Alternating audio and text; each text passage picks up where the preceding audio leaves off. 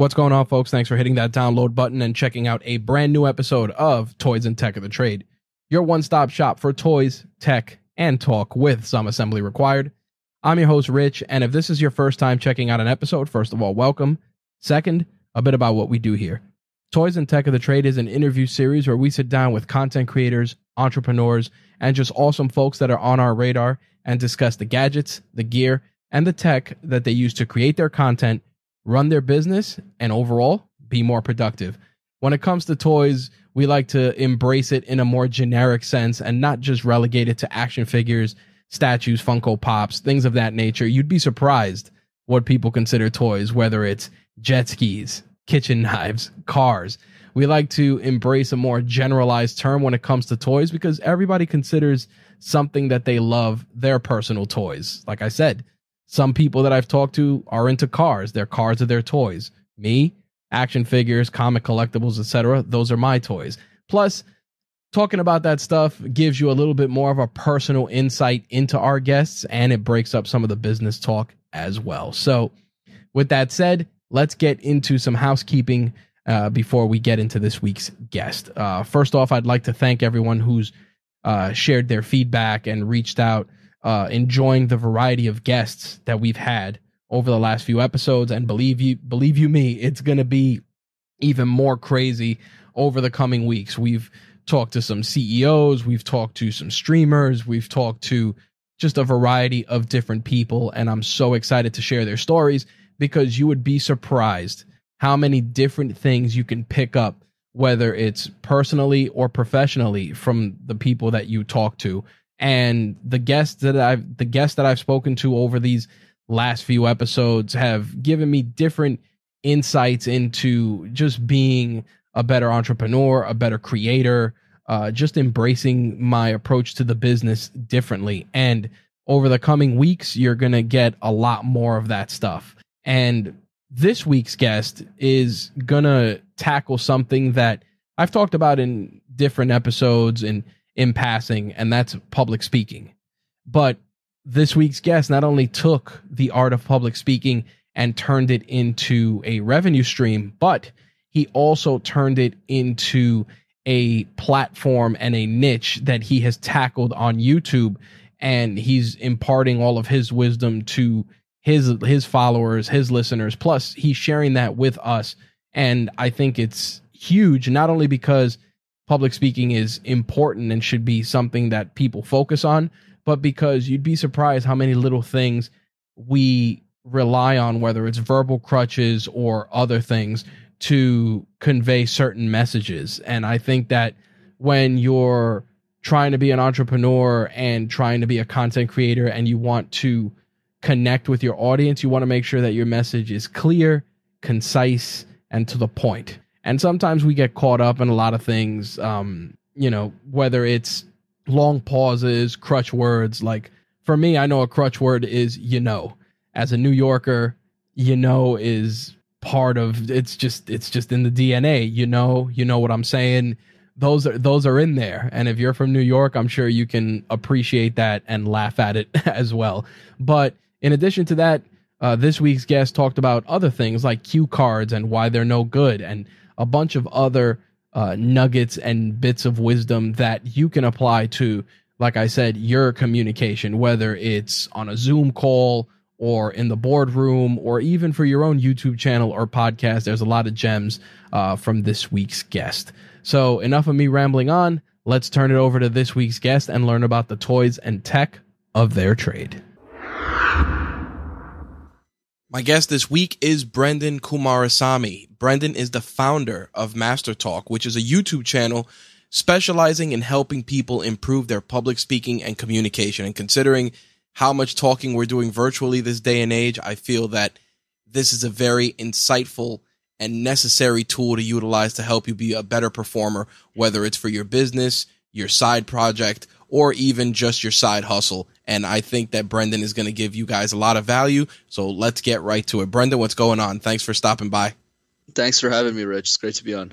So let's talk about Master Talk, which is your YouTube channel. You got over 2,500 subscribers. You're dropping videos every week. And most importantly, you're not just covering the art of public speaking and communication. You're talking about ways to improve your confidence, how to deal with hostile audiences, how to ensure that your body language conveys certain messages. So let's get into the origin story of it and discuss how you got into Master Talk. Let's start there. Absolutely. Happy to share. So when I was at university, I used to do these things called case competitions. So think of it like professional sports, but for nerds. So think as other guys my age would, play football or watch football or play soccer and watch soccer. I did the same thing with the same chicken wings, with the same junk food, but with presentations. So I was obsessed with presenting better, and I did it competitively for many years. And after 3 years of university, I coached over 75 people on how to speak better. I presented personally over 500 times, and I had also presented over 50 times. So when I started working in the corporate world after my crazy presentation competition life, I kind of asked myself the following question, which was, how do I transfer my time and expertise with the remaining time that I have left in this world to add value to people? That's when the idea for the channel came about, because I realized that a lot of the content on public speaking communication on the platform, frankly, wasn't very good. So I wanted to make a change there. Now, with regards to that, what do you feel, especially now, has been the biggest hindrance in ensuring that people have a great public speaking presence? Yeah, no, absolutely. I think the biggest mistake that I see people make, Rich, is that they don't necessarily know how to practice. So let me explain this. So let's say you want to learn a new skill, whether that's playing a new piano, like an instrument, or learning a new sport, or even singing a new song. In either one of those contexts or the situations, what tends to happen is the following. Sure, let's say you're playing piano. You're better off, you could play 50 different songs. You could do all of that. Or you could focus on getting one song perfectly so that you can show off to your friends that you know how to play piano. So what that does is that gives you a quick win. It gives you a boost of confidence to say, man, if I can master this one song, then I can do the other ones. But it took 150 or even 25 tries to get that right. But that analogy, we don't apply to public speaking. It's Wednesday. Our boss, our client, our teacher comes up to us and says, hey, Rich, I need you to give me a presentation for Friday. And you just go, okay. So anyways, you get to work, you put a bunch of slides together, you put a lot of work into it. You finally get to present it after so much hours of hard work. You finally give it, and then you take the presentation that you work so hard to build, you crumble it, throw it in the dustbin, and move on to the next presentation. Whereas the best speakers in the world keep that presentation or present something that they can do hundreds of times. If you take me as a personal example here, I've given my keynote over 300 times now. Wow. Now, with that said, and this is something that, when I was in college, I too took public speaking briefly. The thing about it is that most of these conversations, when you're doing presentations and you're preparing, and I've noticed this, and I'm glad you bring it up, it's almost like the 10,000 hour rule. You have to continuously fine tune that one presentation to not only ensure that it always remains consistent, but do you agree that it also helps because once you have a command of the presentation, it will allow you to alter it at will without being a detriment to the overall presentation? No, you're definitely on the right track here, Rich. So you got it. So what happens is once you create a presentation that's repeatable, that you can do over and over again, you start to ask yourself very different questions. So let's say you do 10 presentations that are all different and you present them once. This is the question you ask yourself for all 10 presentations, and it's the same. What kind of content should I put into this? What kind of content should I put into this? Over and over and over again. But if you present the same presentation 10 times, well, the third question that you're going to ask yourself when you present it the fifth time isn't going to be, what content should I put into this? Because you already know what you're going to say. Right. But rather, you're going to ask yourself, hey, what kind of emotions am I conveying in this presentation? Do people actually understand what I'm saying? Am I being too complicated in the way that I speak? And a good analogy I like to draw from my own industry is how other speech coaches like to start their presentations with the following. Did you know that after death, public speaking is the greatest fear that you could ever have in your life? And I'm just sitting there like, if you want to inspire people to speak better, the last thing you want to compare it to is death. Yep. Right? But people don't step out for a second and say, is this actually adding value to people? So it's a good example there. Well, there's a Bruce Lee quote, which always, in your previous explanation, it's fear not the man that knows 10,000 kicks. It's fear the man that practices one kick 10,000 times. And your explanation on it is spot on in the sense that you taking the one presentation and just sharpening it, fine tuning it, making sure that it continues to add value is the best approach you can have, because like you said, it's very easy to go plug in a PowerPoint and deliver a cookie cutter presentation versus being able to engage and keep your audience's attention, which leads me to the next question.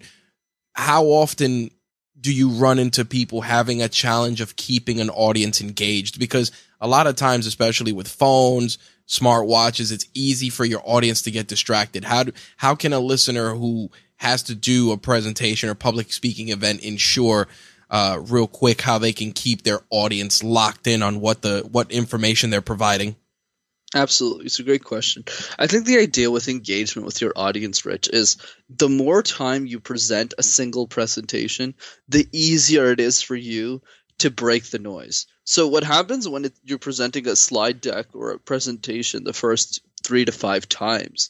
So if you're just getting started with public speaking, you're really just focused on getting everything right, not really giving a show. So you're more just like, oh, I hope I get each slide right. I hope I say all the right things. I hope I say them at the right time, and I hope I cover everything. That's really your concern, and it just ends there. But after you present 5 to 10 times, then you start to ask the questions that you just asked, which is, how do we get them more engaged? How do we get them more excited? And the answer to that question is always different based on who you're talking to. So what I'm presenting to a group of teenagers, like really young girls who know how to code, like really impressive people, the language that I use is very different because they don't know what a CEO is. They don't know what my client list is. They frankly don't care about my accolades. They just care about how funny I am, how informal I am, and if I'm useful to them. Right. Whereas the opposite isn't true. If I'm speaking to a group of senior executives, they probably want to know, who am I? What are my credentials? What kind of clients have I served? What kind of experience do I have? So then based on that, you can tailor things that would help your audience get more engaged. So one example I can do for humor, you don't have to use humor, but I'm just using this as an example here. I've used the same joke now probably in 250 out of the 300 times I've done my single keynote. Wow. Because the beauty of saying the same joke over again is that you execute it well, but since you're always presenting to a new audience, it doesn't really matter if you've heard it before as long as they haven't. Well, ensuring that, do you feel concerned, especially if it's somebody who's consuming your content, that amount of repetition may water down the message because it's going to be like, oh, this is the part where he drops this joke, or this is the part where he does X. Do you feel that that's the case? And I ask because a lot of times, especially if you are a fan of a particular person, you want to consume their content, but you almost know what to expect. You can predict the next part of where their presentation, their TED Talk, etc., is going to venture down. How do you keep that fresh? How do you keep it reinvigorated to where if you are keeping quote unquote a script, so to speak, you can maintain that again, that spontaneity that sometimes lacks in a lot of presentations? No, absolutely. So I think there's like a difference between like the videos. So the videos, definitely there's some repetition, but not that much. So that's a lot more original because I just have a lot more time to think about it, and I can do it unlimited amount of times before I post. But in the idea of presentations, they won't actually know how I structure things in general because I would say 95, if not 99% of my audience generally doesn't know who I am until I show up. They generally don't because I'm not like famous or anything, right? So they don't actually know what to expect. But if there's situations where, and this has happened, but not a lot, where the person comes to watch me again, it's usually after a year So that means the presentation I gave is a lot better a year later than it was at that time. So number 400 is going to be better than number 300. So they're going to see a lot of spikes in improvement because I change the tips from time to time. But the other thing is I actually present other keynotes as well. So usually when those people see me, I'm talking about storytelling. I'm talking about how to build relationships. I'm talking about basic communication skills. So it's always changing. So it's not necessarily the way that I'm presenting it changes after I've perfected it anyways, but rather the content itself. Gotcha. Now, how do you try and move people away from crutches when presenting? I know that you had done a video about, cue cards and how they ruin presentations. What are some crutches that you try to impart on your audience to eliminate as they're trying to become better public speakers, better presenters? What's something consistently that pops up? Yeah, cue cards is definitely one of them. And I hate them for many reasons, but I think the idea is simple.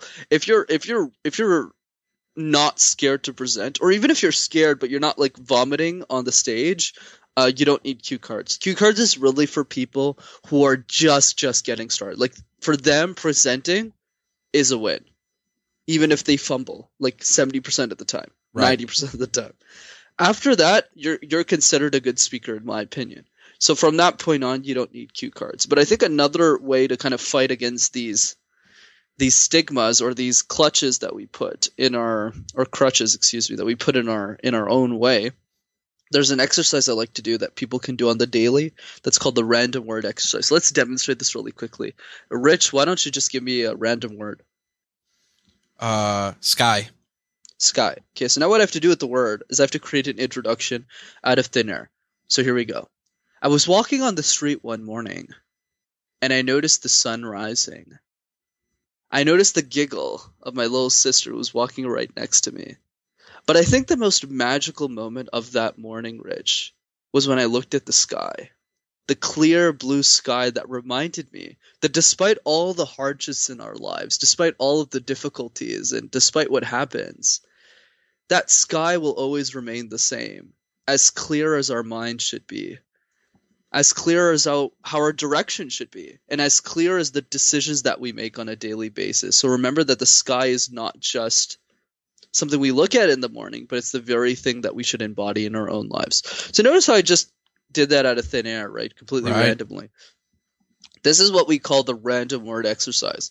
So obviously don't compare yourself to me. I've done this literally 1,000 times. But what you want to do is for 5 minutes every day, you want to practice that exercise I just demonstrated with 5 random words. So either have someone else give it to you, like Rich just gave it to me, or you could just walk around your house and go light bulb, laundry, dirty clothes, wife who's mad at me, and then you just make presentations out of that. And they'll force you into the discomfort because you're always forced to present something that you don't even know anything about.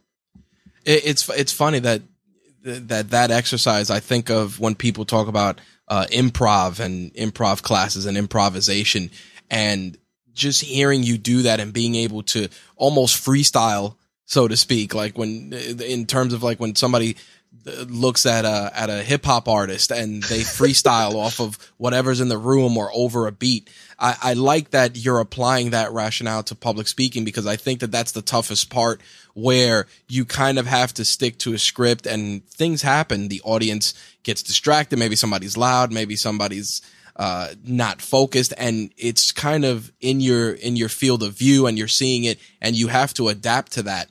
Now, talking about public speaking in front of an audience, I know that you had a lot of different videos with regards to that and making sure that people were, how to control hostile audiences, body language. And I want to touch a little bit on the body language because, we're all guilty of certain visual cues.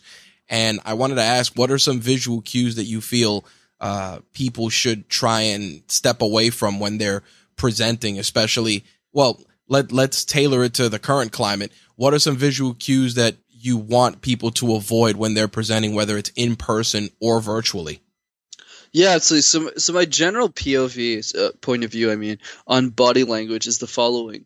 It should never be your focus at the beginning. because it's much more important for you to have a repeatable presentation. So let's say a presentation about your favorite recipe, presentation on running or something you care about that you just do a lot of times. You need to think of body language like a seasoning on a steak. If you don't have the steak, there's no point of adding seasoning, or else you just have an empty plate with seasoning on it. Right. But if you work on your presentation, then you can move towards body language. So the idea with body language is you want to focus on what not to do rather than what to do. Because usually people know how to naturally speak or be in a room.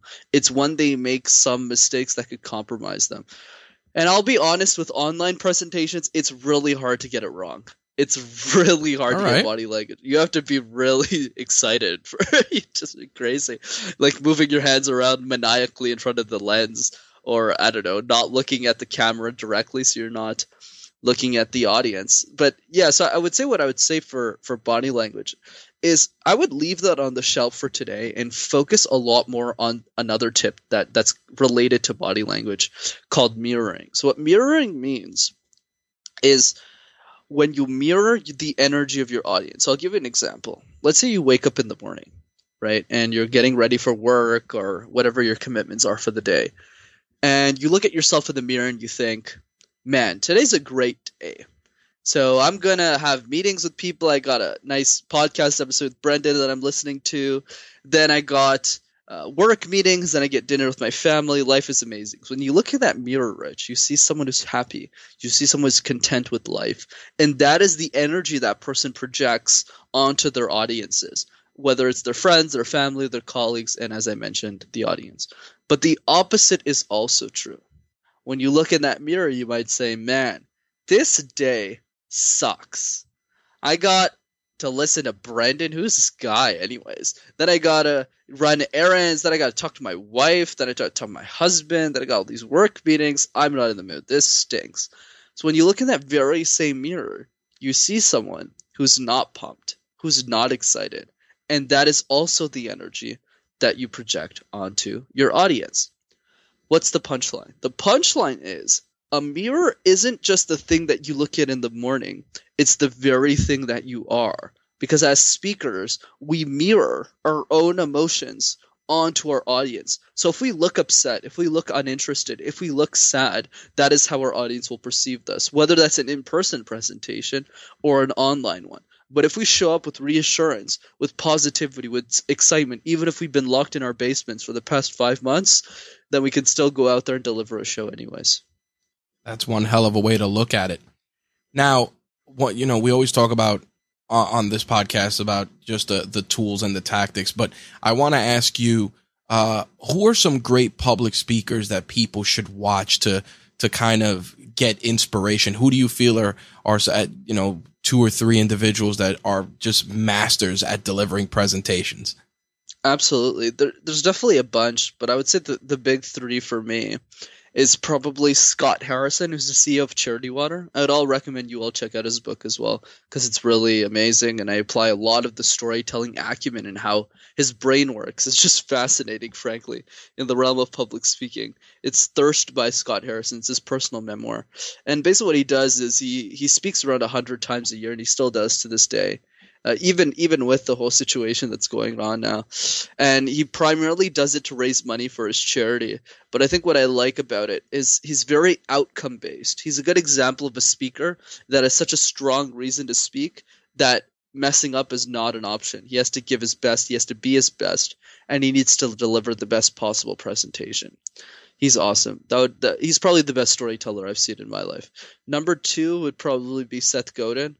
Seth is just amazing. He's been speaking for 40 years now, probably like 30, 40 years. And he is just words can't even describe how great this guy is. He has like 150 slides. He never looks at a single one. He never looks at the clicker. He just presents as if it's just a regular presentation, and he's just so phenomenal. And the reason he's so phenomenal, in my opinion, is because how generous his content is. Even to this day, he still writes a blog every day. And he's been doing that since 1989. He hasn't missed Christmas. He hasn't missed New Year's Eve. He has been blogging longer than I have been alive. It is literally ridiculous. And it's that generosity to help other people, to add value, that really shows off in his speeches, because his speeches are so rich. You're literally taking notes every second, and you just can't get your head out of it because he's just so amazing. Third one, actually, I would leave it at those two. I think those are two people that we should just follow. Excellent. Now, yeah, looking at that, what are there any books or particular videos, obviously besides the ones you create, that you recommend for people to either improve their public speaking, or if they want to embark on a career in public speaking, that you recommend they check out?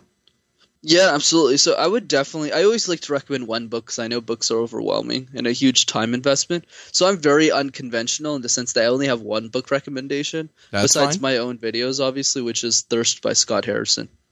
Nice. Now, in terms of your preparation, and I want to get into that as a content creator, how do you structure your approach for videos? Do you storyboard? Do you kind of give yourself an overall theme? Only because in your catalog of videos, I notice you jump, the message is consistent in terms of just applying value to public speaking and using real life lessons to help improve it. But I noticed, like, you did a video about things you learned from a train ride and things you learned from karaoke. How do you structure that? Like, what's your thought process for building a video? Absolutely. I love the question, man. You've clearly done your homework. I love it. But I think the idea is, whenever I make a video, I always start with the main intention, which is, why did I start the channel in the first place? And it's always easier to figure out your uniqueness when you're bashing other creators, but not bashing in the way that this person stinks, but more in the sense of what's missing here. What's missing in this collection of great knowledge that already exists? And here's what was missing.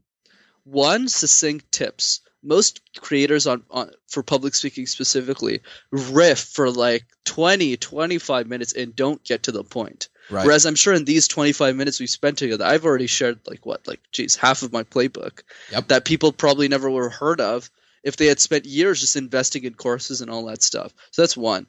Two was a focus on high quality of production. I really wanted to make my videos feel like magic. So whenever you started watching, I would want people to light up like they were a little kid at Christmas, just like, man, I've been waiting for this kind of tips my whole life. Look at this. He's got a suit on. He's got all that stuff on. It's probably worth watching. And three, I would say, is transitioning the way that I speak about public speaking from a hindrance to something that you need to do to something that you want to do because it's important. So in order for us to get those three flavors in together, high quality production, succinct tips, and inspiration rather than perspiration, I guess is a good way of looking at it. That's a good way, yeah, thank you. I just thought of that on the spot, to be honest. But here's the idea is simple here. I needed to do the following. First of all, I needed to script all of my content. Because if I didn't write everything word for word, I would trend off on my thoughts. My thoughts would go all over the place and no one would understand me. So that's part one. Part two is figuring out ways to tie in real life into public speaking, something people can relate to, something that people can understand. And three, show off my personality in a way that gets people attached to public speaking and not running away from it. So from looking at all these three concepts, when I structure my videos, I always think of like, if I was a beginner public speaker, if I was someone who didn't understand public speaking, was afraid of it, is this video something that I would watch and understand? And that is the intention I set whenever I write each of my scripts. And then after that, video ideas really just come from my audience. So if you think about train rides, that video you mentioned, how the idea came about was I was on a train ride from Montreal to Toronto, which is in Canada. It was like a 5-hour train ride. And as I was just sitting there on the train ride, I was just looking outside and I just said, hey, I could probably make a video on this because I think there's applications to presentation. Then I just started writing stuff and I just got excited. And then by the time I knew it, the script was over, the train ride was over. So I just said, oh, this is a good video. So some of it is just random, to be honest. I'm always thinking of new stuff, but most of it comes from just a huge network of people that I know, right? That just give me new ideas to think about. Are you prepping your scripts the old-fashioned way, just writing in a notebook with pen and paper? Or are you doing it in your phone? Are you doing voice memos?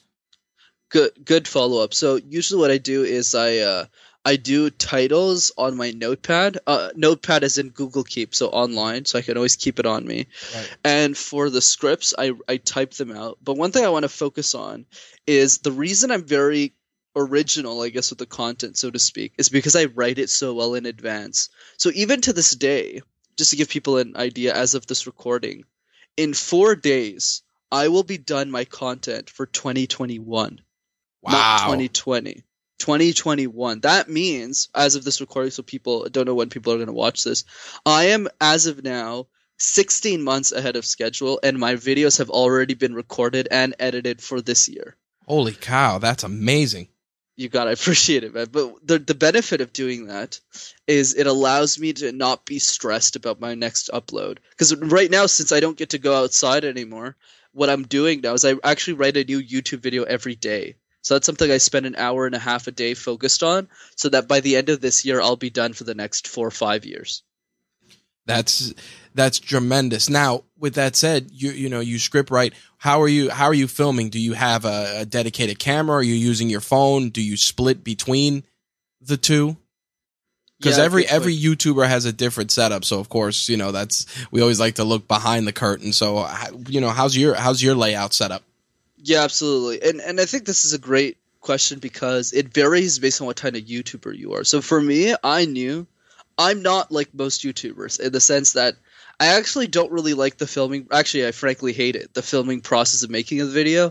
I'm more into the impact that it creates. So I knew from day one when I started in my mother's basement with my phone, no lighting and no money, frankly, Right. I didn't want to edit my videos. So I would just make my video on my phone and just post it and post it and post it. And what would happen over time is they started getting really good on camera. Then I upgraded to an $800 DSLR, which is a camera. And then after that, I bought $50 lights. And then after that, I was good enough that I just went up to my best friend and said, can I just go fully professional? I know you're really good at video. I know you've been doing it for 7 years. Can I just work together? So I give him 25% of my salary now. So now I'm fully professional. Wow. And how are you filming? What hardware are you using for that? Like what camera? Oh, I wish I knew. Oh, okay. But I'm happy to talk about my early gear though. So when I started, it was just a Pixel 1, and this is the idea for YouTube. For people who are interested in YouTube, on a side note, since you asked, there's an easy way to figure out if you want to do YouTube or not. Try posting once a week for 8 weeks, and if you can't do it, don't bother posting more because you're just going to lose on the platform. The people that are successful on YouTube are willing to do this for 5-10 years. And if you're not willing to do that, you're probably not going to be successful. But if you are, on the other hand, someone that's just like, I love videos and I just love creating an experience for my viewers, and you're willing to do it for a decade, on the opposite, I can pretty much guarantee you're going to be successful. Because YouTube's a very long game. But if you can play the long tail and you're still playing, you're good. So after I had my Pixel 1, I upgraded to a Canon T7i. And then after that, my video guy just takes care of everything. I have no clue, and frankly, I don't want to know because it doesn't play to my strengths. Yeah, well, I'm glad you brought that up for two reasons, and I want to tie it into just content creation in general. As a podcaster, I tell people all the time when they want to get into it, something along those similar lines, where I tell them, like, if you can't get past 10 episodes, then you shouldn't pursue this because, like you just said, consistency, being able to provide value. I mean, the same way someone gets mad if they preempt Game of Thrones 1 week is the same way that somebody can be upset if they don't have that new video or that new podcast, because people think that just because you have, 81 views, 100 views, that they're not doing as good a job as, some other YouTubers or content creators. But I always tell people this: how many times can you speak to a room full of 80 people, 50 people that are hanging on your every word? You don't even talk to 50 people in your daily life. Not you, because obviously because of your profession, but a lot of people, That's super powerful. I completely agree with what you said, Rich. Like, people don't get it that authority matters a lot more than following. Like, in my case, I don't have that many subscribers. I've had some success with the channel and I'm proud of it. But in my niche, the content I'm providing is like top 3 on the platform, right? So the people who find me, who actually want to listen to me, who want to hear from me, like someone like yourself, Rich, you're going to watch all the videos because you're going to say, well, I want to be better as a podcast host. I want to tailor a better experience for my guest, and that requires better questions and better communication skills. And there's other people like yourself and other people in general that will want to see the content that I'm providing. So the idea is not to go after 1 million followers. Obviously, that's great. There's nothing wrong with that. But you want to start with what Seth Godin calls the smallest viable audience. Who are the 1,000 people, the 1,000 true fans, using Kevin Kelly's blog as well? Who are the people that will do anything for you? And if you have just 1,000 people, not 1 million, but 1,000 people who buy like $50 products every year, $100 products every year, who just want to support you, then you have a living. Then that's it. Then you can just do this for a living. That right there is one of the nuggets that I definitely want people to take from this particular conversation. It's exactly that. I think that so many people get caught up in the numbers game that they don't realize that sometimes, like you just said, you want to build that hungry audience that's just starving for your content. And you'd be surprised that people with 50 dedicated listeners, 100 dedicated listeners, they feel happier from a personal perspective. And I actually wanted to bring it back to that. As a creator, with the content that you're creating, do you feel that people are reaching out to you and letting you know, like, hey, this video really helped, or hey, I did this talk? Are you running into that now as you've been creating for quite a bit, that people are reaching out and using your information, acting on it, and it's paying off, and the results are that people are coming to you and, thanking you and appreciating your content? Absolutely, Rich. I probably get that message at least on the weekly, if not the daily. But I think the idea is just, this is what happens when you create something of value for people. People will come up to you, even if it's just one person, and say thank you. And the advantage that you have as a small creator is you have the opportunity to give everyone a personalized approach while you're still small. And that's what I'm trying to enjoy now, right? Because, I love being on podcasts, but I know in the future, as the YouTube channel gets bigger, it's going to be much harder for me to go on as many shows as I'm invited to be on. Right. So I think the idea is just, it's a great opportunity as you're young, as you're small, as you're starting to grow your channel, or, your podcast or your blog or whatever you're trying to build, that you can create that personalized experience for people before you take off like a rocket ship. There you go. Now, I want to switch gears a bit. We do a series here. We like to call it the hot seats, just a series of rapid fire questions, some related to interest, some related to professional, that just give value. They're spontaneous, no pressure. We're just going to run through them, and you can answer as you see fit, long, short, etc. Let's do it. All right. So one of the biggest things you were talking about is you started creating content with your mobile device. And you mentioned the Google Pixel. What's your current mobile device? Oh, good question. I think I'm actually looking at my phone now. I think it's a Pixel 3. Ah, so you stuck with the Pixel, the consistency and the dedication to the hardware. I see. You got it. But I'm not a stickler for those kinds of things. Like okay. Most people. Yeah. Excellent. Now, when you're working, are you working desktop, laptop, or do you prefer to just be on the go with your phone? I am literally sitting on my mattress as I'm talking to you, so definitely laptop. There you go. And given that you have an appreciation for Android, are you using a Windows laptop or an Apple or a MacBook like many others? Yeah, I'm not a Mac kind of guy. I'm very Windows because I just like my Excel shortcuts and being efficient. Gotcha. So, yeah. What made you gravitate towards that, especially? And I want to ask that because Excel shortcuts is not something people mention often. So are you doing that on the daily, working with Excel frequently, that shortcuts are that important? Yeah, you got it. So my day job is I'm a technology consultant at IBM, so I spend a lot of time just like working through spreadsheets. And honestly, the faster you are at that, the more time you got for Master Talk, right? So nice. That's a hell of a way to do it. Yeah. Awesome. When you wake up in the morning, what's the first app you go to? Oh, geez, that's a good question. The first app I go to is Gmail. All right. Now, do you have zero inbox or not? 0, yeah. I actually have 3 now. 3 open emails. Wow. I have to close out. There you go. Do you know why? A lot of people sometimes when they are content creators, they'll show their phone and it'll be like 1,000 unopened emails. So that's pretty funny. What's a website you recommend to people often? Oh man, that's a good question. Oh, well, Matchmaker's pretty good.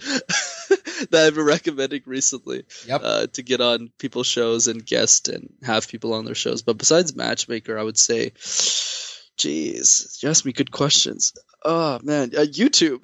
There you go. Yeah, there you go. What's your favorite piece of tech besides your phone or computer? My Bose headset. I can't live without it. It's the best $400 I ever spent on anything. Nice. What? That's the Quiet Comfort? Yeah, you got it. QC25s. Nice. Do you like to work with music or in silence? Silence. All right. Last book you read? Last book I read. Damn. I have to. It's Winners Take All by Anand. All right. What's something that you've purchased that's less than $100 that's made your life either easier or more enjoyable? Yeah, the Tim Ferriss question. I like that one. Crap. It was definitely my Bose headset, but that's over 100. So I would definitely say my Amazon lights. They're just amazing. They allow me to look somewhat handsome, even if I have a really dark skin. So I like to tell people melanin problems. There you go. That works too. I know the feeling. We talk about the tech. We got to talk about toys. What was your favorite toy or collectible from your childhood? Probably my Game Boy SP. Couldn't live without it. I would just play Pokemon 17 hours a day. Nice. Do you still game now or no?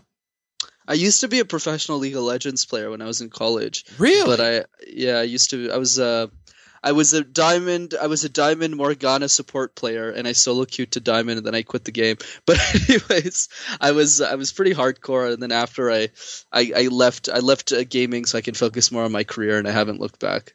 Nice. It's funny you mentioned an SP. I was actually cleaning out some stuff for eBay, and I found I found 2 Game Boy SPs that I had, so that's awesome.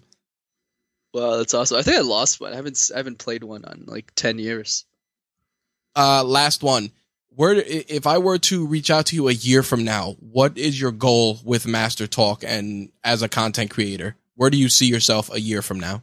Yeah, for sure. So for me, the goal is, and obviously it's changed since the situation occurred, hence why pivoting is so important. But I think for me, it's probably 10,000 subscribers at the minimum. Okay. Just basically, my ultimate goal is to be the #1 public speaking YouTube channel. So I guest on like a bunch of podcasts. I do a bunch of free webinars and virtual workshops just to get the word out.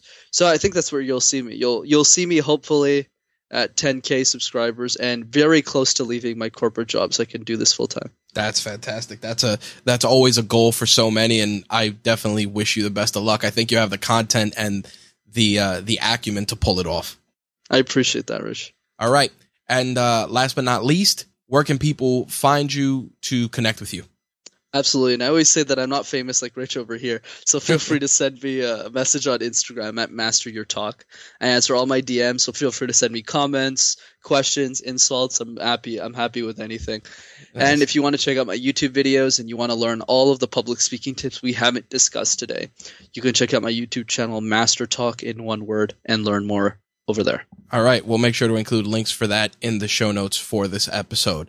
Last but not least, the third part of our show, we like to do what we like to call Reach One, Teach One. Like to give listeners one more piece of actionable advice to close things out. In your case, if someone's interested in pursuing a career in public speaking, what's one piece of actionable advice they can take starting today? Yeah, I'll give one public speaking advice and one life one to conclude. So Excellent. Public speaking, yeah, of course. So public speaking, I would say it's simple. If you're getting into this game to get paid to speak, let me tell you, it's not going to work out, because I probably presented 250 times before I got paid for my first speaking engagement. So if you really want to be better, you need to see public speaking as a vehicle to something else. So if you have a YouTube channel you want to promote, if there's a movement you want to start, if it's academic research you just want to share with the world, that's what public speaking is for. And if you can lean into that, it'll be much easier to make a career out of it.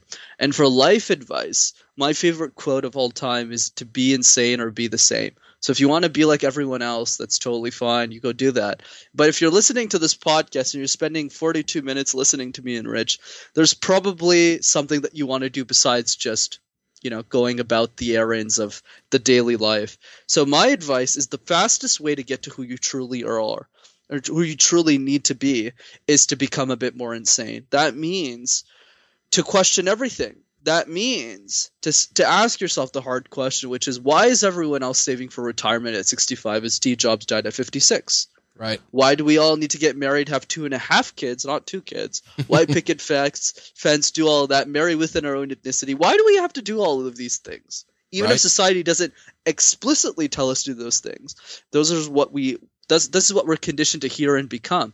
So my advice to people is, by communicating and by stepping into your own insanity, which means communicating the odd things that you do on a daily basis, you'll slowly transition into finding crazy ideas like starting this podcast or doing YouTube videos, not on vlogs, not on comedy, but on public speaking tips. Nice. That's a hell of a way to close things out. Brendan, I truly appreciate you taking the time out of your schedule to share the toys and tech of your trade. Appreciate that, Rich. What a great conversation with Brendan. I definitely learned a lot, and I thought I kind of had the whole speaking gig down pat doing podcasts for so long, but there's always more you can learn. Everything we discussed in this episode will be linked in the show notes. You can also find Brendan's YouTube channel and some of his links in the show notes for this episode as well. Full disclosure, as always, some of those items that we discussed may contain affiliate links, which if you click, we will receive a small commission at no additional cost to you, which allows us to improve not only the show, the network, the website, the YouTube channel, etc., but just it goes towards giving you guys a better content experience. Like I said, better audio, better video, etc. You guys know the deal.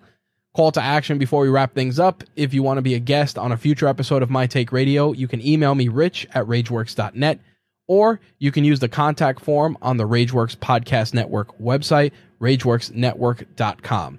You can fill out that form not only for my show, but some of the other shows that are on our network, including Trek Untold, Call Me When It's Over, Black is the New Black, Turnbuckle Tabloid, Cheese, and many of our other shows. And if you think you'd be a great fit for the network, you can reach out via the contact form or email as well. Always looking to work and collaborate with a lot of awesome hosts that, we can introduce to our audience. So if you got a show and you think you'd be a great fit, feel free to reach out. Also, if you're in New York, we are working on possibly opening a creative space where you can come in, record podcasts, YouTube videos, maybe do some photography, maybe some live streaming. We'll see.